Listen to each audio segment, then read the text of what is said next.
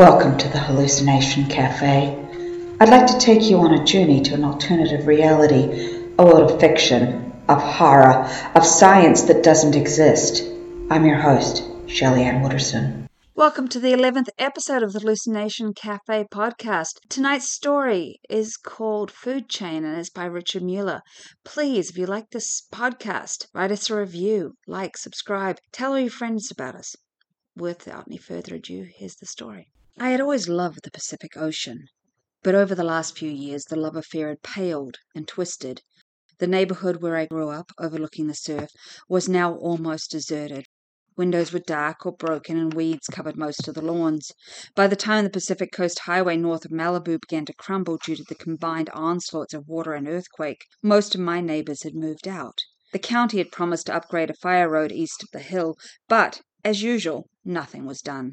My house was wired, tightened, and trapped, and it suited my current destitution to stay where I was, but my work often took me down to the water. Seeing it wasn't enough. I had to get in it, and that was tricky. I had to keep a really close watch on the tides and the crumbling roads, and make sure my permits were up to date. It would take just one rookie cop with a twitchy trigger finger to make my life a permanent mess. As I worked my Volvo down the crumbling access road, a county prowler was slowing to a stop on PCH opposite. The sheriff was one I did not recognize. Young, but at least he hadn't drawn his gun yet. Pulling to a stop, I lowered my window, but the sunlight on the officer's mirrored shades, his badge, and the trim on his squad car was blinding, and I had to look away. The rookie dropped his hand to the butt of his sidearm. "Are you okay, sir?" "The sun off your, blinded me." "Would you step out of the car, sir?" "Sure." I got out and stood back against the door, hand on the window well, steadying myself against the blurring after image. The cop was craning his neck to see into the back seat. He had a gun in his hand. When did he do that? "What's in the cooler, sir?" "Lunch." Bill Moss, an old harness bull, was strolling across the road from the second county car. "Put your gun away, Preston. This is Mr. Robbins. He lives up there on Eddystone. How you doing, Mr. Robbins?" "I'm all right. I was just blinded by the reflection off his car." The rookie turned, embarrassed. "Sorry, sir."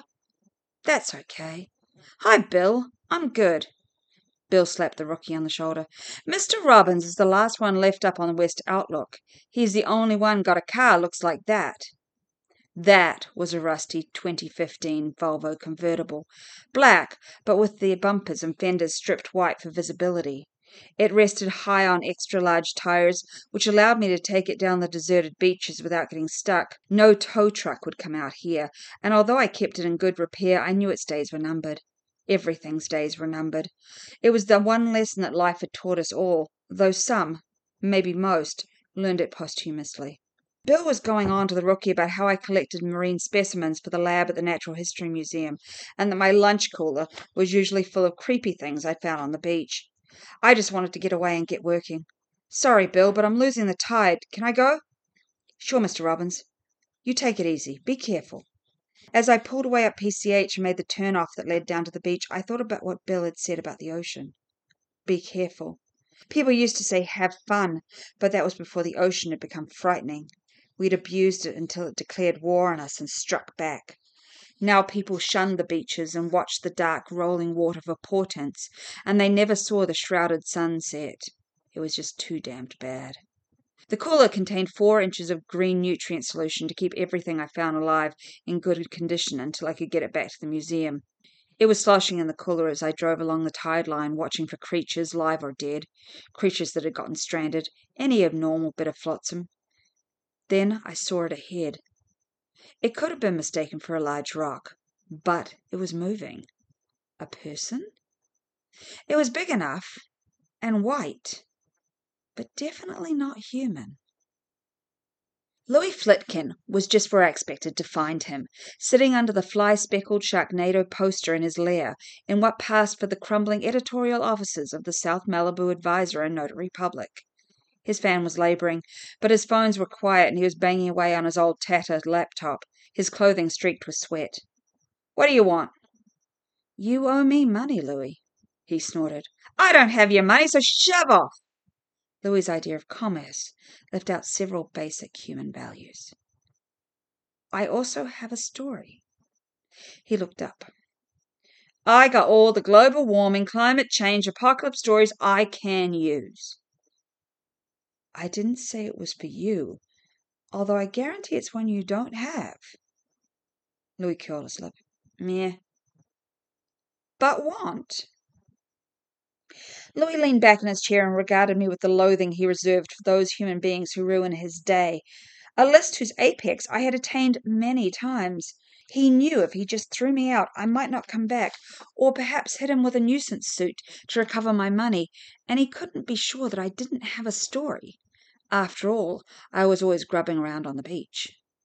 Look, Robbins, you say you have a story that doesn't have an existing niche in the ongoing destruction of this planet. Something I haven't heard.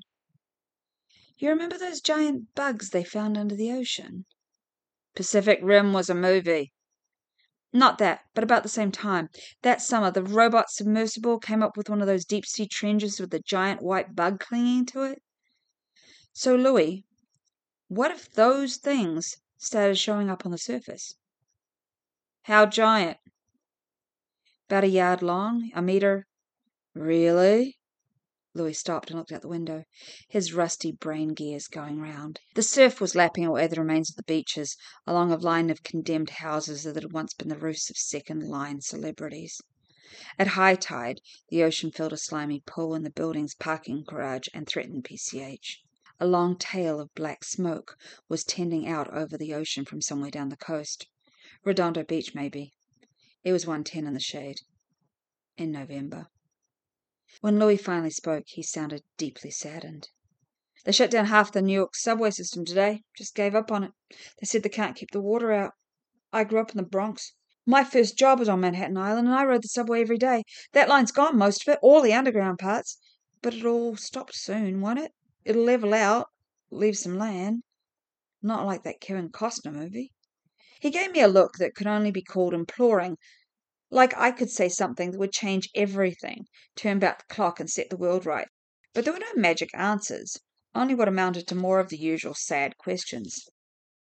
Some of us won't make it, I said softly. Some of us will. It was my stock answer for such questions. When he was feeling optimistic, he actually believed it. Louis shrugged. Louis, do you want the story or not? What is it? My money. He chewed his lip. He knew he was over a barrel.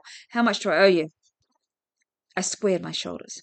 120, and I want 500 bills for the new one, plus byline and staff. Normally Louis Flitkin would have hit the roof, but thinking about the end of the world had taken the steam out of him. If the story's that solid, why not take it to the Times? Because they won't think it's true, and you'll know it is. I'll know? He pondered this. Louis had dropped into the darker place of his mind, where he couldn't escape from his fears, his lingering regrets about the past, but like most people, he found some comfort in knowing the truth, as bad as it might be. On the surface. Yeah. Okay, you got a deal, let's hear it. The oceans have been turning against people long before Fukushima, probably ever since people started dumping poisons into them during the Industrial Revolution. By the time Inoshiro Hondo had given the world Godzilla as a metaphor, mercury was showing up in the Arctic ice cap. Of course, people did nothing to mitigate this fact until the appearance of a gentle-voiced Jacques Cousteau and Greenpeace and Earth Day, and by then it was all too late. When they started building nuclear plants on the coastlines, it became a question of when, not if. When the human race would pull the trigger on itself and the rest of the ecosystem. Because money and stupidity often go hand in hand. The powerful kept worrying about productivity and markets and the other nonsense, ignoring the obvious and the inevitable. Louis and I sped down the Pacific Coast Highway in my beat-up Volvo ragtop, sliding around the flooded at high tide signs and watching out for cops. Where are we going? A little marina in San Pedro. To see what? A story that no one else has. After detouring around a wreck, a fire, and a hazmat operation, we came down into San Pedro. Most of the low-lying parts were bermed with sandbags and K-rails covered in gravel, but they wouldn't last much longer. Down here, the only structure guaranteed to ride out the coming deluge was the battleship Iowa. I pulled up and parked between two containers at the port of San Pedro. The asphalt was speckled with pools of water. You call this a marina? Close enough. I reached into the back seat and pulled out a plastic tarp off a large cooler. Help me with this. What's in it? Specimens. Whatever you do, don't open it. Right. We carried the cooler down to the berm, where a little portable shack with a sign that read Harbour Office 4 was stuck in between the sandbags and the containers. The shack sat on a large steel flotation donut and was tethered in case the rising water tried to take it away. Inside, a radio was playing world music. Minnie Tran stood in the doorway watching us as we set down the cooler. You brought lunch? She asked cryptically. She was a small woman, and her coverall and helmet seemed too big, but I had learned long ago not to underestimate her true stature. I motioned Louis back. As I unlatched and pulled off the cover, I held it before me to serve as a shield because the creature inside was not happy. It struck out but bounced off the top and subsided into the container, which was half full of the gross green nutrient. What the hell is that? Cried Louis. Then, oh, that's the bug? Yeah. The bug, as if comprehending he was under discussion, rattled around in the cooler, trying in vain to raise a leg high enough to grab the rim. It was about 30 inches long, segmented, white in colour, and possessing both gripping and scuttling legs. The mouth seemed to be a combination of a sucking tube and a cutter, like a sausage machine in reverse, and it was obvious that the green ichor wasn't its first choice of food. Only a lack of leverage prevented it from climbing out of the big cooler.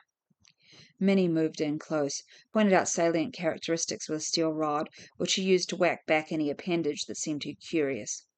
Notice how thick the edges of the segments are? That's because of the deep undersea pressure, but no antenna or eye stalks. Again, the pressure. These things evolved to live right where the ROV first found them. The sensory apparatus is probably on the leg ends. But when it was brought to the surface, how come it didn't explode? For the same reason the ROV didn't. It's not pressure reactive, it's thickly armored. It could probably live in space, though that's not a theory you heard from me. Louis seized on the moment. But these could be extraterrestrial. Minnie blew the air out of her cheeks and shook her head. No. I'm sorry to say these developed right here on Earth in some deep seascape in a trench our machines have seldom visited, which makes physiology of this one disturbing. You're saying it's also evolving to come on land? Unless there are some strange conditions of temperature or pressure down there that I can't guess at, that would be my assumption. Are they, this thing, radioactive? Like the trilobites in Godzilla's footprints? Minnie smiled broadly. Let's find out. She ducked into her shack and returned with the Geiger counter. The bug bipped a bit and made the needle twitch, but nothing significant. Cooler than Fukushima. What do you plan to do with it? Take a bunch of pictures, pay this mook to write it up, publish it in my paper, and then deliver this thing to the Natural History Museum. He stopped looking around. What the hell happened to your radio? It was pouring out a torrent of static. It's been doing that a lot lately. Some sort of signal interference. The guys on the Iowa said it's been screwing up their video displays too. She turned and tapped on her laptop. Computer too. Could it be from this thing? I asked, nudging the cooler with my foot. Probably. Lots of insects communicate with forms of radio waves. Better tell them at the museum when you drop it off. And don't wait too long, Mook. The story and pictures were on the net that evening, and when I went over to the office the next morning to pick up my check, I encountered a brace of GSA sedans blocking off the street. There was also, ominously, some sort of military amphibious vehicle parked in the street across the beach. Better to brazen it out now than to run for it and get shot. I wondered how government spooks hid their eyes before sunglasses. Hat brims, probably. Can I help you, sir? I work here sometimes. I was just dropping by to pick up my check. May I see your FIC? I passed him my wallet. The spook scanned the federal identification card and then tapped his earwig. Yes, sir. He glanced up at the window of Louis Fritkin's lair. There was another spook looking down at us. Finally, the downstairs spook turned to me and said, You can go up. Louis was seated at his desk, flanked by two more spooks, the one whose eyes were visible obviously being the head spook. Mr. Robbins, the head spook said, I'm sure that you know why we're here. I confirmed that I was indeed Frank Robbins, that I had found the creature there on this spot on the map, that Louis and I had taken pictures of it, put them on the internet, and then delivered the bug to Professor Schickburn of the Museum of Natural History. Have I done anything illegal? Is that beach posted for trespassing? No. Plus, I have a literal marine scavenging permit from the town council. Scavenging? Is that a euphemism for looting? I laughed. I hardly think that the North Malibu City Council would license looters. I find, collect, and deliver marine specimens to the museum. I also write for Louis's blog and paper. See? Louis said. I told you. Yes. So, Louis went on, if you just talk to the professor. We've already taken the professor and his specimens into custody. Do you see any reason why we shouldn't offer you the same service? Louis bristled. On what charge? We don't even know who you are, I blurted out. Naval Intelligence, NSA, Men in Black? But the two spooks froze, looked at each other, and we realized they must be hearing something on the earwigs. After an endless 10 seconds, the head spook looked up. Fire them up, we're on our way. And with that, Louis and I found ourselves hustled into a spook prowler and on the way south. Can I ask where we're going? San Pedro. Louis and I glanced at each other. What's in San Pedro? Shut up, gentlemen. As they pulled into Gaffney and raced round the big park at the west end of the street, I was relieved to see that they weren't heading down to the docks. Minnie was not part of the objective, at least not yet. When we reached the park at the end of the point, the roads near its Peace Bell were crammed thick with every sort of police car, fire truck, ambulance, and even military vehicles. The area around the Peace Bell was swarming with suits and uniforms. We were all hustled up to a command post on the platform holding the bell. At the edge of the cliff, various high-priced politicians and cops were peering with binoculars down towards the beach below. Before I could find a pair for myself, Professor Schnickburn stepped out of the confusion and handed me a small brass tube, a collapsible telescope. Professor! Hello, Frank. Go ahead, look. Look at the chaos we started. I quickly scanned the beach. There seemed to be white specks all along the tide line, and they were moving. There must be hundreds of them. And I don't think we started it. Thousands. They seem to have decided upon our beaches to what? Mate? Feed? Lay eggs? To die, maybe, Louis said. Like salmon? Feed? What do you suppose they eat? I'm more concerned about what might eat them, Professor Schickburn muttered. Predators follow their food supply, and they've come here. Any idea what the military is planning? The usual, a violent reaction. And with that, 4 helicopters swept low over us, pounding the point with their jet rotor exhaust and dropping low over the ocean. As they headed out to sea, they split, 2 each north and south, and began to circle back. Move back from the cliff edge, came a hard-edged loudspeaker command. The helicopters are starting their run. The crowd, military and civilian, started to immediately trot back towards the Peace Bell, while a half-dozen men clad in flame-retardant suits and carrying recording equipment passed through them, moving up to chronicle the event. As one, the crowd crouched, many in it stretching out prone on the damp grass. Some covered their ears or put their faces down to shield their eyes. Then the helicopters let go of their white phosphorus rockets and rose away from the explosions they'd set off. Shaking with the stink of chemical death in my nose, I helped the professor to his feet. In the background, the loudspeaker once again came on, but nothing came out of it except static, then commotion, as men were running towards the edge of the cliff. As we pushed our way through the crowd, suddenly silent, we could see out towards the western horizon. Under the circling helicopters were the sea, alive with creatures rising to the surface, their reddish, segmented, armored bodies packed together like logs in a mill pond. Centipedes, someone explained. And they were, each perhaps 30 feet long, their legs propelling them like galleys as they stroked towards the shore, and as we watched, the first ones reached the smoking, blackened cliffs and began to climb. For a second, no one reacted, disbelief freezing the crowd, and then everyone gave way to panic.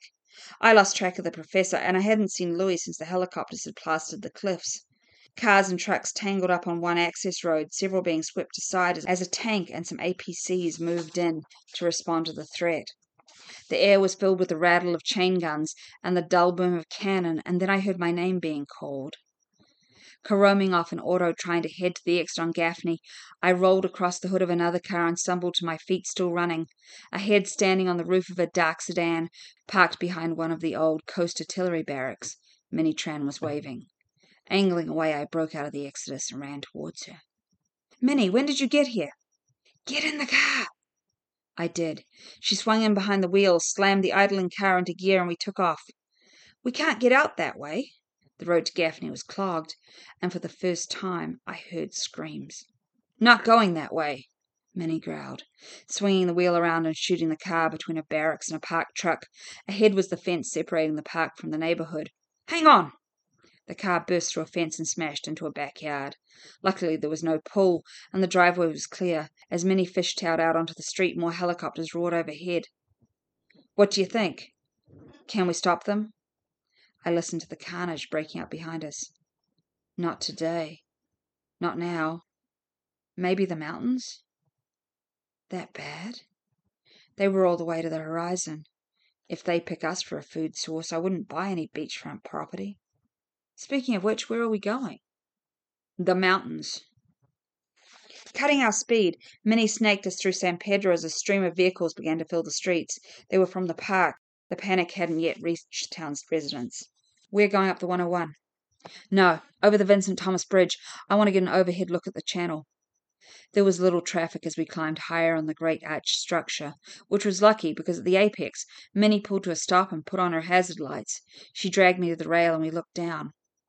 Like a tidal bore, the forward edge of the centipede mass was coming up the channel at a good clip, chasing police and Coast Guard boats ahead of us. It was rolling up over the piers and docks and heading inland towards the stacked containers. Other cars were stopped on the bridge behind us. "Minnie, if we don't get out of here, we'll get trapped when they overrun the approaches." We almost didn't make it. As we hit the flat between the Vincent Thomas and the bridge to Long Beach, traffic was jammed up at the light, and we could hear all kinds of combat in the distance, none of which sounded organized or likely to stop the centipede horde. Can we get through that? Watch me. We shot across oncoming traffic to the left, flew off the road, and bottomed out on the flat. For a second I thought our suspension had dropped, but the big muscle car fishtailed forward onto a paved road that led to a refinery area. "Don't worry," Minnie called. "I know another way out." By dusk we'd reached the San Fernando Valley. Most of the radio stations were still playing blank music tracks or were off-air altogether. The roads were clogged with traffic. I had a feeling that most of the drivers had no idea where they were going. We had no difficulty stocking up with food and fuel, but as we were pulling out of the gas station in Sepulveda, a long convoy of military vehicles went by, heading south. Suddenly a station broke through the radio static. "The U.S. military is fighting an action against a biological incursion along the coastline between Seal Beach and Malibu. It has been decided to use a nuclear weapon off the coast, and we urge everyone listening to move inland at least 10 miles. "Biological incursion?" Minnie asked incredulously. "Well, if they said giant saltwater centipedes, people would start looking around for Orson Welles. They're telling the truth, without alarming anyone more than they have to, and it won't work. If they shoot a tactical nuclear torpedo into those things, they may fry 10,000, but I think there's a whole lot more out there. And I think we'd better go." We shot up the Antelope Freeway through Mojave and stopped in Bishop for gas. Along the whole run from the ocean to the Nevada border, there were military aircraft in the sky. The government was throwing in everything. I just was sure it wouldn't be enough. "You folks heading east?" asked the attendant as he ran my card. "Yeah." "Well, I don't think you're going to get through. Nevada just closed the border." "Can they do that?" "Not legally, but you know Nevada. Bunch of criminals." He handed back my card. "You running from that mess at the beach?" "Yeah." "Well, I don't think you're going any further." He motioned out the window. 2 dark sedans had pulled up, blocking Minnie's car on either end. She was out of the car talking to the 3 men in suits. I nodded, caught between the devil and the deep blue sea. "What seems to be the trouble, gentlemen?" I said, with as much innocence as I could muster. They didn't smile. We were questioned. The fact that G had brought us down to the beach had put us on a list. The fact that we were still alive made us important, but not apparently important enough to warrant a plane ride. In 2 hours we were part of a military convoy heading across the Nevada desert. They took us to Colorado, where we were questioned again and again. Since we knew no one there and probably would never see anyone we'd known in California, we decided to stick together. So when they asked us if we were married, we said yes. They shrugged and assigned us to an apartment. Happily, Minnie and I got along well and formed a comforting relationship because the world was suddenly at war and we were part of the American phase of the war effort. By the time the bugs showed up in the Gulf, the Navy had come up with some mega depth charges to break up some of the worst concentrations. And then our forces caught a delaying action as the Death Walkers, as they were now being called, came ashore. On the eastern seaboard, there seemed to be fewer bugs, and the radio-controlled super hedgehog beach mortars kept them at bay. We'd also begun building fortified ramparts out of the Death Walker carcasses. But after 2 years, we'd lost the Pacific seaboard, Hawaii, maritime Alaska, large swaths of the South and Midwest as they came up the rivers, most of Puerto Rico, and at least 3 million people.